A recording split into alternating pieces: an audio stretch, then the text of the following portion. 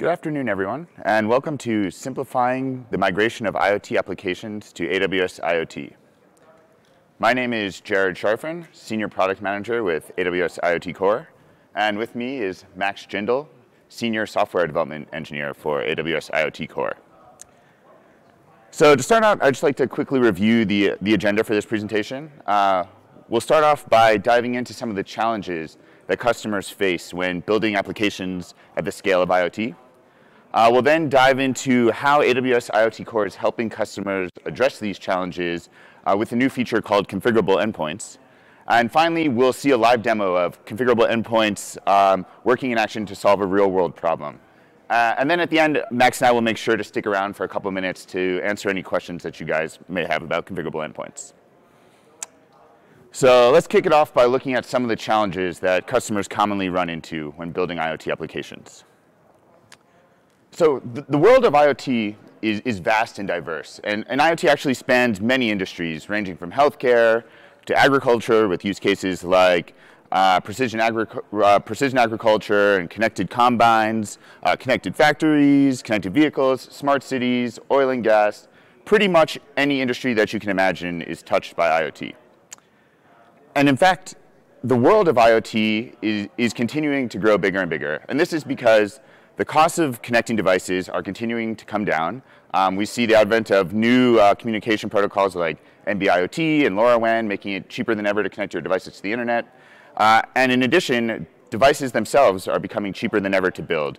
So you have fully integrated systems on a chip with CPU, Wi-Fi modules, security libraries, everything that you need, costing single-digit dollars. In addition, these new communication protocols and these new systems on a chip are consuming less and less power. So you can put smaller batteries on your devices, further reducing the BOM cost to build them. And as a result, we're seeing the number of connected devices skyrocket, with analysts estimating that there are tens of billions of devices connected today. But what customers are finding is that building IoT applications is actually a little bit different than building a typical web application. For one, traditional web communication paradigms, things like client-server, request-response style messaging paradigms, don't necessarily fit ideally with IoT. For instance, in a client-server model, clients are creating requests, servers are serving these requests, but servers are unable to send unsolicited messages down to a client. And this doesn't really work that well for IoT when you may want to have your devices sending telemetry messages to your backend application, but you also want the backend application to be able to issue command messages down to your devices whenever it wants. In addition, IoT applications often require the use of lightweight protocols, so protocols lighter than HTTP, things like MQTT. And this could be because your devices are resource constrained, or it could be because they're operating on constrained networks or networks where you're actually paying for bandwidth, things like cellular networks. And finally, IoT applications need to be able to handle massive scale, often handling hundreds of thousands or even millions of concurrently connected devices.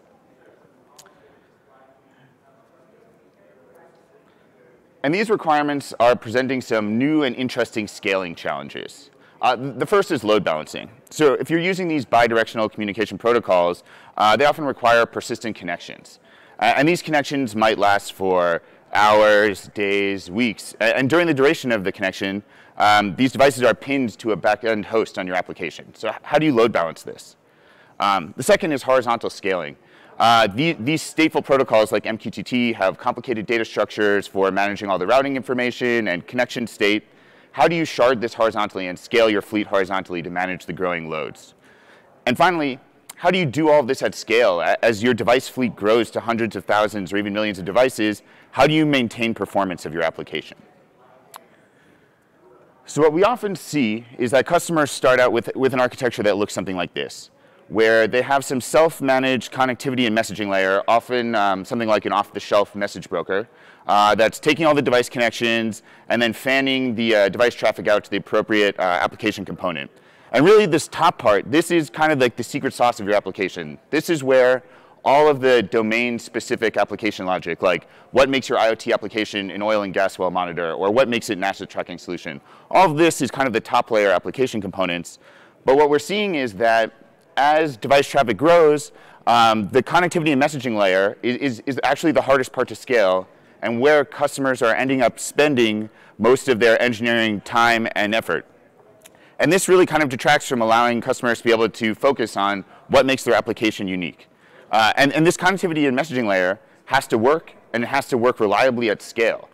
So this kind of undifferentiated heavy lifting is ripe for offload to an AWS managed service like AWS IoT Core.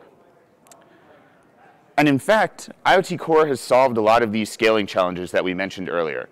So the need for bidirectional event-driven communication, IoT Core offers this as a fully managed service, meaning no provisioning of capacity, no scaling or managing any infrastructure.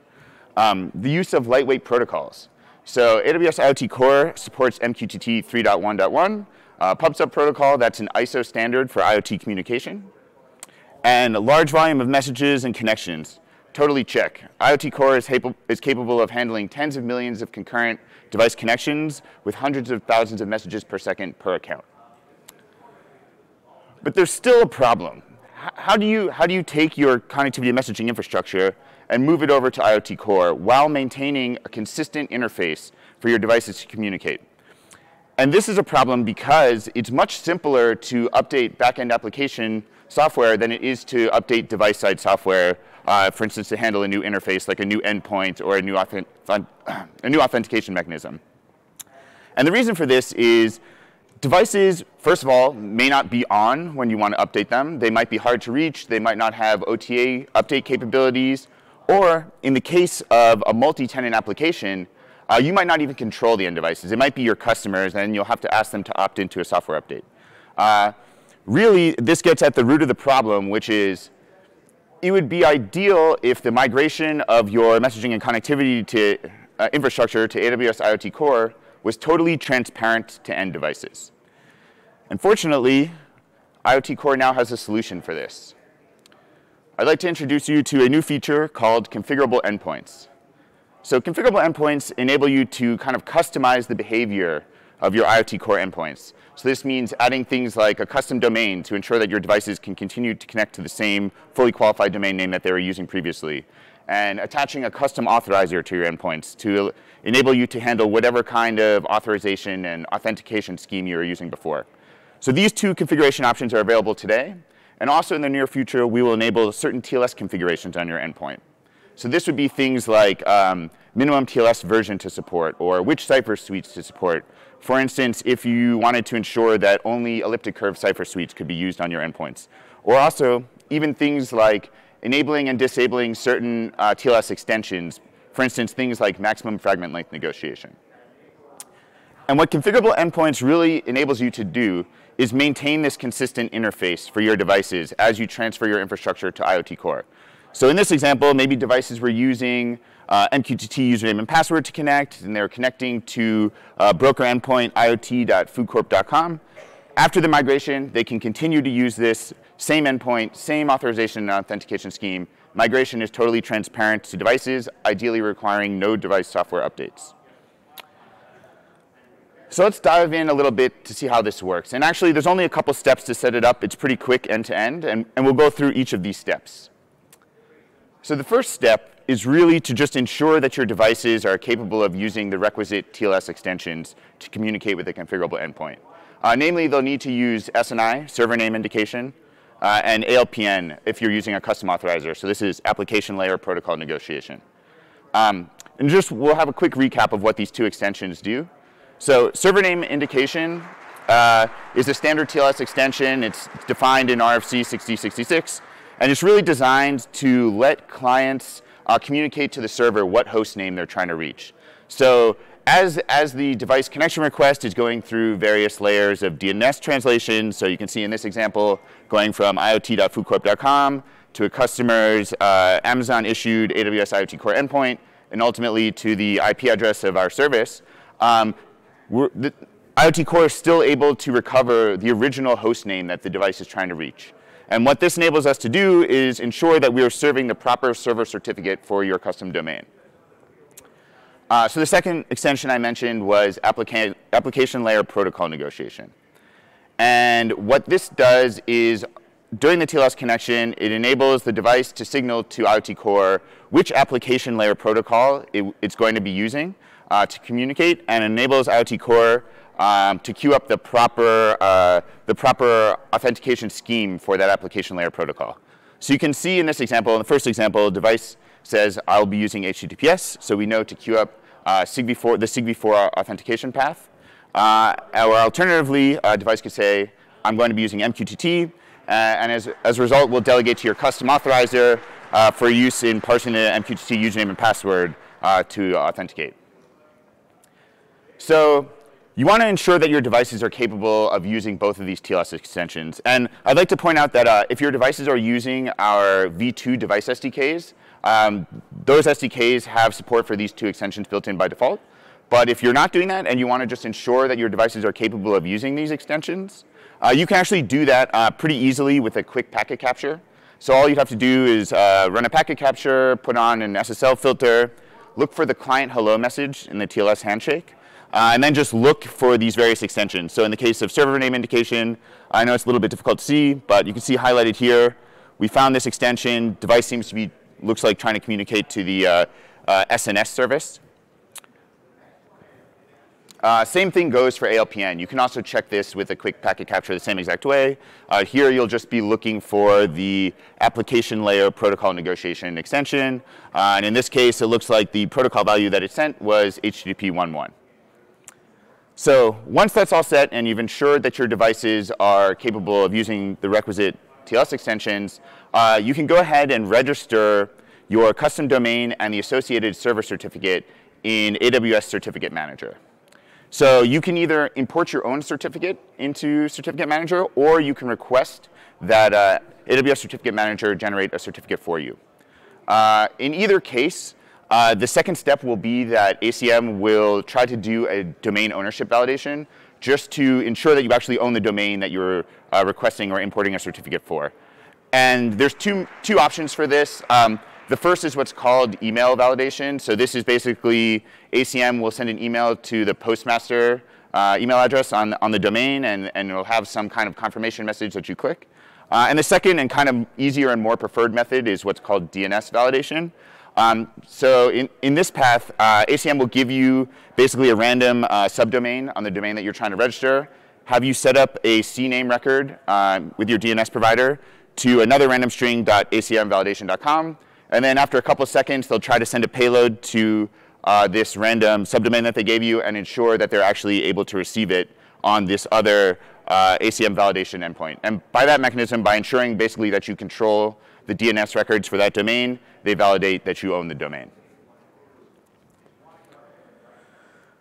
So once you have your certificate all registered and your domain set up, you can go ahead and create a custom authorizer that you can use, and this is in the case that you'd like to do something like MQTT username and password auth, or some other authentication scheme other than TLS mutual auth.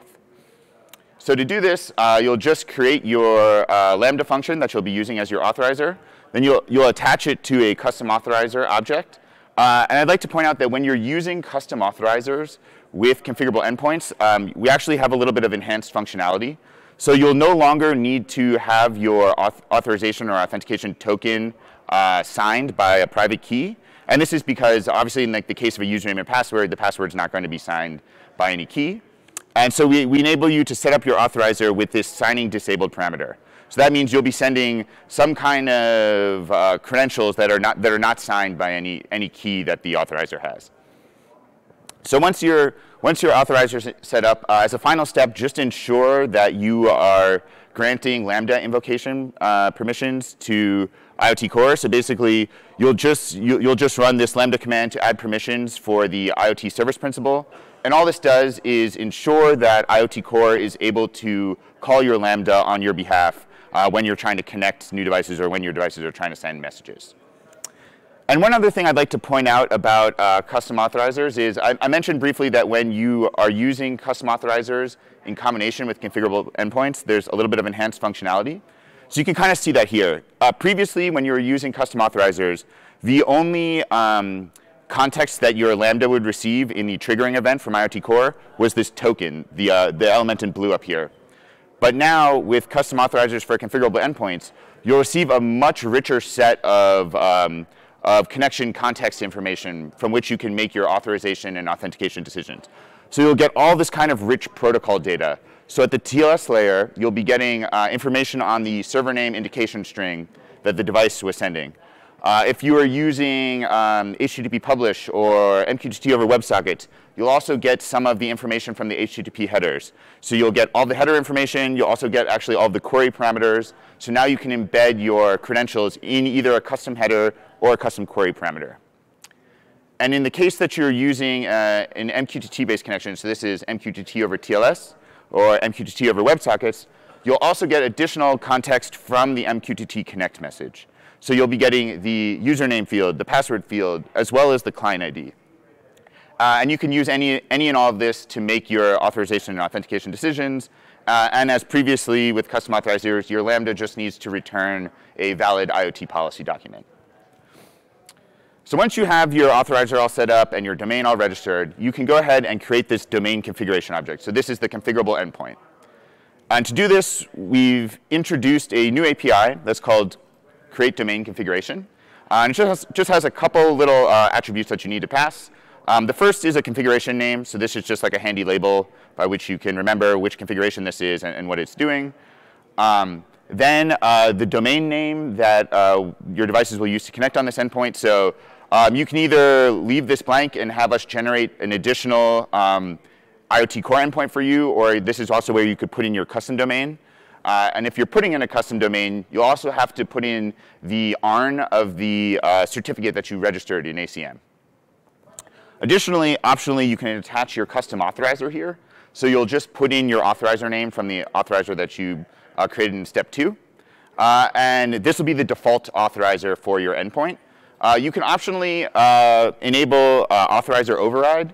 And what this lets you do is enable the device to specify an alternate authorizer that it would like to use other than the default authorizer. And finally, you'll put in the service type. So this is actually kind of reserved for future use. In the future, you'll be able to create configurable endpoints for your IoT data endpoint, your IoT credentials provider endpoint, and your IoT jobs endpoint. For the beta, we actually just support your IoT data endpoint. So this is the endpoint that your devices would connect to send like telemetry messages and things of that nature. So the final step is once you set up your domain configuration, you can set up now your DNS records that will map your custom domain to your IoT core endpoint and allow you to send traffic on the custom domain to the IoT core service. So the important thing to point out here is you'll need to make sure that you are CNAMing to a new endpoint type that's called data beta. And you can get your beta endpoint by just running the standard AWS IoT Describe endpoint API and running this with an endpoint type of IoT data beta. So this will generate you this beta endpoint, and you can immediately recognize that because the first subdomain will end with a -beta.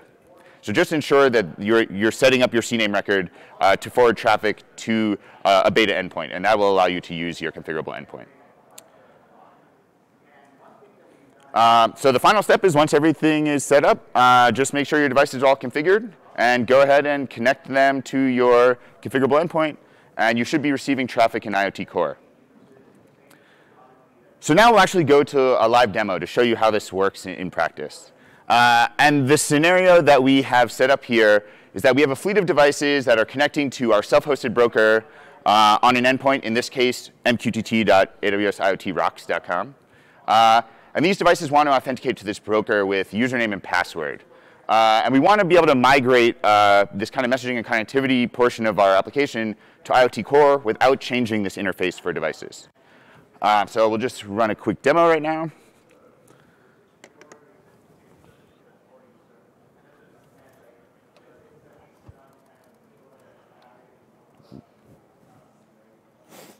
Sorry, computer just went to sleep.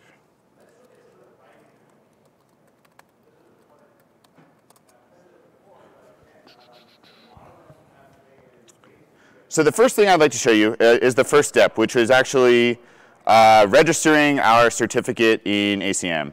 So if I just go to the certificate manager console, we'll see I have a couple of certificates registered, and the first certificate I have is actually a star certificate on the AWS IoT Rocks.com domain. So this will be valid for all like first level subdomains AWS IoT Rocks.com. And we can see that the certificate has been issued and that it's in use, which means that IoT Core, or some other AWS service is actually picking up this certificate. So, okay, so that looks totally good to go. The next thing I'd like to show you is our Lambda for our custom authorizer. So here, we've set up this cool Node.js reInvent demo Lambda. And what this is doing is actually looking in this JSON object that we're passing as the event trigger to Lambda, picking out the username and password field, base64 decoding the password, and looking for a password called test. If it finds a password called test, it'll issue a ** policy. Otherwise, it'll issue or allow ***. Otherwise, it'll issue a deny ** policy. So we can actually look at this really quick. We have this test event configured. This test event is just sending the same JSON blob I showed you earlier with all this rich protocol data information. And it's in the password, this is just base64 encoded string test. So we'll pass this. We'll run a quick test with our Lambda. We'll see what it did.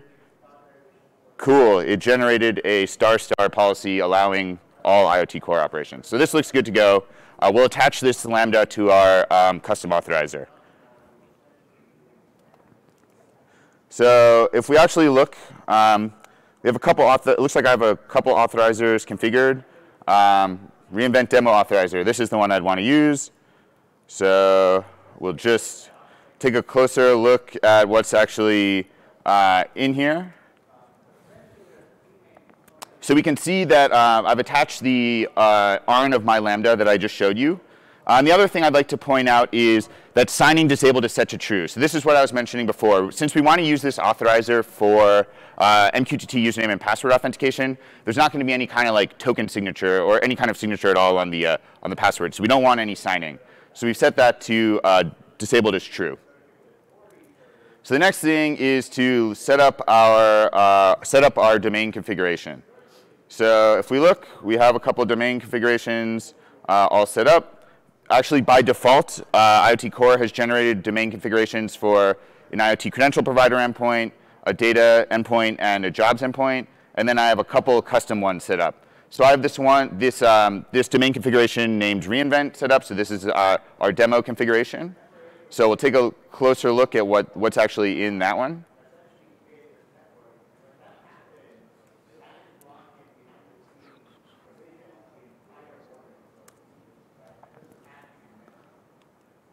OK, so here we can see that I've given it the name reInvent, and it's set up to use a fully qualified domain name, mqtt.awsiot-rocks.com. So this was previously the endpoint of our self-hosted broker. In addition, we've attached our server certificate that we registered in AWS Certificate Manager. This is just the ARN of our certificate. We've also attached our custom authorizer. We don't have any authorizer override, so we'll just be using the default authorizer in this case when devices connect. Our domain configuration has been enabled. It's for our data endpoint, and this is using a custom domain, not an IoT Core generated domain. So as a final kind of sanity check before we go ahead and connect our devices, we'll just do a quick dig on our domain name and make sure that all the DNS records are set up properly. So we do this. OK, awesome. Looks like I can see a CNAME record. We're actually CNAMing to our beta endpoint. So this looks like it should be good to go. And just actually as one last sanity check, just to make sure everything is working properly, and actually because it can take up to 15 minutes from when you create your domain configuration for your server certificate to flow in through from ACM to IoT Core, you'll just want to wait a few minutes and then maybe just run something like an sclient command to make sure that you're getting the appropriate server certificate on your endpoint. So in this case, we'll connect to mqtt.awsiot-rocks.com with the show certs flag, which just means we'll get the certificate chain that our endpoint is vending. We'll also with this server name flag, which just sends the server name indication extension. And we've set it to be the same as the fully qualified domain name that we're trying to connect to. So if we do this, OK, well, we got a certificate chain, so that's a good start. And if we kind of traverse up the chain, so it's starting at the bottom is the root. The top will actually be the Leaf certificate or the server certificate. We can see, OK, awesome. The server certificate that we're getting has a common name, star.aws.iotrocks.com. This is exactly the certificate that we registered in ACM. And you can see, since we actually didn't import a certificate, we had ACM generate a certificate for us. It's using the Amazon CA, which is called Amazon Trust Services. So this is signed by Amazon Root CA1, which is in turn ultimately cross-signed by Starfield, which is another big CA. And this is just important because if you're having ACM generate your certificates, that means you'll want to use Amazon Root CA1 as the root CA on your devices when you're connecting to your custom domain. So this looks all good. Let's give it a whirl. So we just have a simple Python script that's using our Python v2 device SDK setup. And so what the script is doing is it's taking an endpoint argument. So we've put in what was previously our self-managed broker endpoint. We've given Amazon Root CA1 to validate the server cert. We are connecting on port 443. We're sending our ALPN string set as MQTT, so IoT Core knows that we'd like to use MQTT username and password auth, and we'll apply our custom authorizer. And finally, we've set the MQTT username and password to be test. So this should, if you remember from our Lambda, generate a star policy that allows us to do anything.